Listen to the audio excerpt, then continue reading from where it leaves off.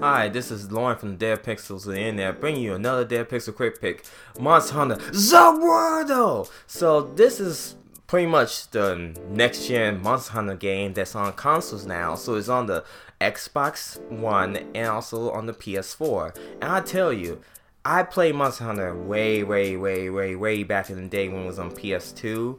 And I tell you, I do miss Monster Hunter. I had to say it, I'm ashamed of it, but playing this game with some friends and have a little sidekick is so awesome, so cool. You can customize them. I customized my character. I have two different eye colors. I'm so anime, I'm so black, while my two friends that dress as girls, which is kind of weird to me, but whatever. Tackling monsters and capture them and doing all these crazy things is so much fun. I recommend get Monster Hunter The Roar though.